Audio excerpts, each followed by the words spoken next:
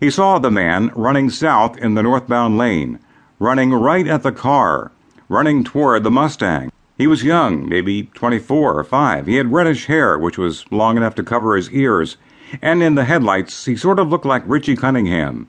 He wore chinos with white socks and penny loafers. His shirt was a red plaid, and in his pocket was a white plastic pocket protector. His round wire-framed glasses sat askew on his nose. His gait was ungainly and awkward. He appeared wild and almost out of control. Jack thought, that man is not an athlete. Why is he running this time of night? The man's arms were outstretched in front of him, and it looked like he had blood on his hands. His mouth was open, as if he was yelling, but no sound was made. He acted like he didn't see the car.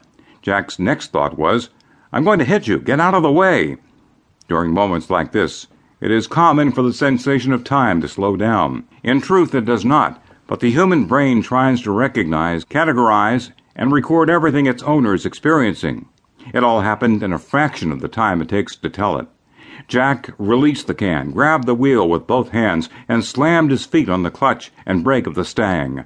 At 115 miles per hour, everything in the car was traveling at a velocity of 169 feet per second.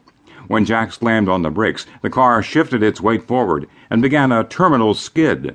Jack would have been thrown through the windshield had it not been for his arms and legs bracing and holding him in the vehicle. The can of top fuel had neither arms nor legs, so as the Mustang started to slide to a stop, it was suspended in air long enough to rotate topside down, and then it slammed into the dashboard. The impact crashed the can, pushing the liquid out of the opening and spraying it across the dashboard, over the console, onto the seat, and into Jack's lap. He didn't realize it at the time, but Jack had top fuel grape-flavored drink spilled over the crotch area of his pants, down his right pant leg with some of the sticky fluid in his right shoe. Jack was unaware of the state of his pants, just as he was unaware of the mess in his car. He was trying to stop the Mustang from hitting the idiot in the roadway. He knew he would never stop in time. His only hope was to slow the car enough that the man would get out of the way. That wasn't going to happen. He braced for the impact.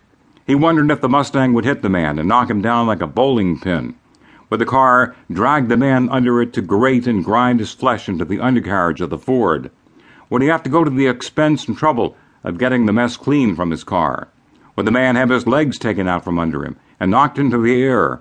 Would he be, in fractions of seconds, sitting next to the mangled body of a man who was too stupid to get out of the roadway? Would the man come up and over the car the way he had heard a deer will?